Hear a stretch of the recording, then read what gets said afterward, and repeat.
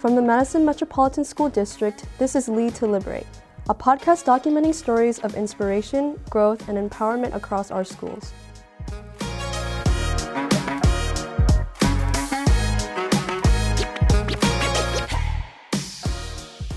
Hello and welcome to Lead to Liberate. I am your podcast host, Dr. Carlton D. Jenkins. I am the very proud superintendent of Madison Metropolitan School District, one of the very finest school districts in the country. And here, what we do, we talk to our employees about what's going on, how are they leading to liberate. We talk to our community people about leading to liberate. And today, we have two very special guests from our Office of School Safety. Everyone's been talking about it around the country. What's going on in the schools during the pandemic, and now that we're emerging out of the pandemic, what's happening? Our district was one of those districts that made a decision to remove our police officers out of the schools. And we had to come up with a plan of how we were going to connect. But we have here our very own. We have Gina and Sedric. So our special guests, Gina and Sedric, how would you tell us that you're doing right now, coming out of a pandemic, knowing all the things been going on in the schools? Talk to us about that. What does it feel like now? Right now, coming out of the pandemic, I would say that it was tough. It was tough for everybody. But I think schools are getting focused now, right? Systems are starting to come together. Students are starting to settle down, and things are working. Okay, great. Well, tell me this, because a lot of the talk has been coming out of the pandemic, and we were in social isolation, and then thinking about students, how they are trying to manage having been in isolation and now back in schools. And I heard you saying, yes, systems are coming together. How are you addressing the social emotion and the mental health? Talk to us, Gina. Yeah, absolutely. I think that's something that's so important to be thinking about. We are really intentional about lifting both safety and security in our office, as well as social, emotional, and psychological safety. We think that both are very much connected and both must be balanced and worked on regularly. So the things that we make sure we do is when we're coming into schools and working with schools, that we're really thinking about those safety aspects of relationship building, making sure students are feeling welcome, making sure that their social emotional needs are met. And like Sedric said, we really are coming back from this pandemic and really starting to see systems falling into place. But we know that our kids have a lot of anxiety. We know that there's a lot of continued concern around just coming back from this kind of unbelievable experience that we've all shared with going virtual and learning how to pivot from being in person to virtual and now back to in person. It takes a lot of toll on a person, and especially on our children that are constantly developing. We know that they are not fully developed brains until they're 25, 26 years old. So we've got a really interesting opportunity here to really support our students who are continuing to develop and shift and change and are faced with additional adversity, how we can utilize safety as a foundation to support them. Yeah, wow. This is really a big decision to go to an office really of school safety when we've been very used to having our school resource officers. But during the pandemic, there were different things that started coming up and having some student conflict, and which actually you had to go to do some home visits. Talk to us a little bit about that, Sedric. What actually happens doing that? Yeah, so our home visits, we started last year where we go into students' home, students maybe having some issues at school. We go in to offer other supports, right? Whether it's mentoring, education, tutoring, anything that we can do to help the family, right? So just being able to wrap around, not just inside of the building, but also outside of the building, showing that we care in that way. And if any way that we can help a student, help a family get back on track, it's what we call the restorative recovery plan. So that's right. What we want to continue to do. Well, that's powerful, and I think the fact that you all are doing that restorative recovery, during the pandemic, we talked a lot about that some of the students, you have to deal with the whole student, the whole family, and the community, and in that, sometimes we didn't have the intelligence that we normally have been pretty comfortable with when we were in regular schools, when we had the resource officers in there about what was going on. How did you kind of reestablish that relationship? Do you even have a relationship now with our police officers in our community? And if so, how's that working now? Yeah, that's a really good question. I think that it was really a tough decision to determine that we were going to be removing police officers, but we heard from our staff, our students, our families, that we were really needing to try to do things differently. And so what we've really tried to push is our office being an office of school safety, but really focused on doing things differently as it relates to safety. And Sedric mentioned our restorative recovery plans and working with families. Sedric and I both come from backgrounds that are much more involved. I'm a social worker by background. Sedric is background in corrections and also in Dane County working on a ton of, just amazing youth advocacy, empowerment, supporting youth and getting youth connected to resources in the community, through his job in Dane County. So the two of us coming together and really utilizing that background as a platform for school safety is a shift. And then with the removal of SROs and really trying to figure out what we are, going to make sure that we continue to maintain as far as safety and security goes, we've actually developed some really good relationships with the Madison Police Department.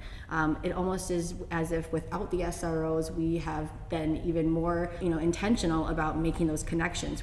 We are regularly meeting with the captains across the districts that have our high schools. We are checking in with our mental health officers. We are learning more about our opioid diversion program within the police department. There's a lot of different things that we are now collaborating with, whereas where it was, the SROs in our buildings were kind of, just an extension of the police department, but now we do really feel like it's transformed into a more of a collaboration where we're really working together. Wow, this is really interesting, and I know too as well, I've heard the students, you have 3 employees right now in the Office of School Safety? Absolutely, yeah. So Dr. Jenkins is referring to our third director that we haven't named, who is Bonnie. Bonnie is a certified therapy dog. She is a WAGS dog, which is an organization here in Wisconsin that trains service dogs. But as we've been talking about the pandemic a little bit, Bonnie aged into service dog abilities during the pandemic, and the agency decided not to place her. So she was this very well trained dog that they really wanted to have a good second career for. So I got contacted. My background, like I said, is in social work, but I actually have a certification in animal assisted therapy, and I was really excited to adopt Bonnie as my own dog. And now Sedric and I bring her around when we are doing restorative recovery, when we're working with schools, and especially when we're working with staff. Staff are really, going through a lot all the time, and we love to debrief, we love to process, but we also love to bring Bonnie just for some snuggles. I tell you, I like going out to the schools, and particularly when we're doing the restorative recovery, but to see Bonnie at work and all of our children and the staff coming by, and everybody wants to talk to Bunny. Well, when we look into the future, though, because as you said, we're coming back, we're getting systems in place. How well are you working with the principals? And we had a number of police calls early on during the pandemic. What does it look like now with those calls? Because people are still needing assistance. So what are they doing? People are still calling us, still calling our crisis line. We still consult with principals every day. Police calls. Oh, police calls. Really? Definitely dropped from last year. And we are continuing to work with the principals around incidents in the schools and how to debrief situations, right? Not every incident needs a police call, right? So walking through what's the next steps, what's the best situation, as opposed to calling the police. So being able to work with those principals and build those relationships definitely has helped in the long run. And I would say that while police calls from schools have gone down, we have gotten an increase in school principals connecting with our office. And so we really are trying hard to make sure that principals feel that they have a resource in us to consult, to collaborate, and to determine next steps. And so, we're never saying, don't call the police. We're saying, hey, if it's not an imminent emergency and you have time to pause and to create an opportunity for a consultation, we know that when you utilize a multidisciplinary approach, then you are much more likely to have positive outcomes. So if principals can consult with us, and we can talk through next steps, that always ends up having better outcomes. Regardless of whether or not police are involved, the more that we can stop and work with our schools directly ends up being a lot more helpful for everyone, including if we involve law enforcement in the future. Wow, I just tell you, just seeing you there last year going through this, and we're all learning during the pandemic somewhat together, and you were practicing and you were doing the calls, and now I'm hearing the principals talk about the relationships that they feel like are so strong with you all, and you're connecting with the families, with the parents now. How's that going for you personally with the parents now? Parents have actually been really good and really responsive of what we're trying to do, what we want to do in the future, what we'll continue to do. We have again, back to the home visits, when we ask parents what it is that they need, they're more open, and trustworthy of us building relationships with them. So they are more open to telling us what it is that they need, so to speak, if that makes sense. So in the long run, instead of, when something happens in the school, they'll be more inclined to reach out and actually have more of a positive impact and positive conversation. Yeah. Have you experienced at this point parents, because sometimes it's difficult to share if you need this service, like mental health, have parents opened up to you and said, hey, I think our family could use some of this at this point? Absolutely. I can think of a home visit where we went to last year where it wasn't easy. It wasn't an easy situation. The whole situation was kind of difficult, but in that moment, a parent did share that they would love to have some extra services, mental health services, but just didn't know how to go about doing it. And Gina was there, right there on the spot to help guide that. Yeah, and I think that just again, back to our backgrounds, we are really connected to resources around the community, but then, we're also really connected to our resources here in MMSD. We know we have psychs, social workers, counselors, nurses, PBIS coaches, all these professionals that are in our schools that are really wanting to make those connections with our families, and sometimes our families just don't know where to go or who to reach out to. So getting our families connected to those community resources, getting them connected to our school resources, and really trying to all work together and utilizing that as part of the recovery when instances happen, I think is really important. Wow, this is really amazing. Our core goals talks about belonging and talks about voice. So have you had an opportunity yet to get the voices of our students? Have you sat back and talked to them about ways that your office could probably benefit our schools even more and benefit the students? Yeah, every time that we're in the schools, right? Okay. We're in the schools a lot. We get asked about speaking in different school-based groups. What's next for our office?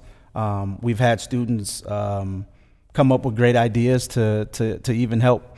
What does our future look like? So being able to just be in the schools and just stop and listen and look and get a sense of what it is that they want, so that we can bring it back and kind of add it into the work that we do. I think that's important. Well, and we can't leave a high school without Sedric at least connecting with 3 or 4 different students who know him through the community or through all of his work in our schools, or family, or sports, coaching.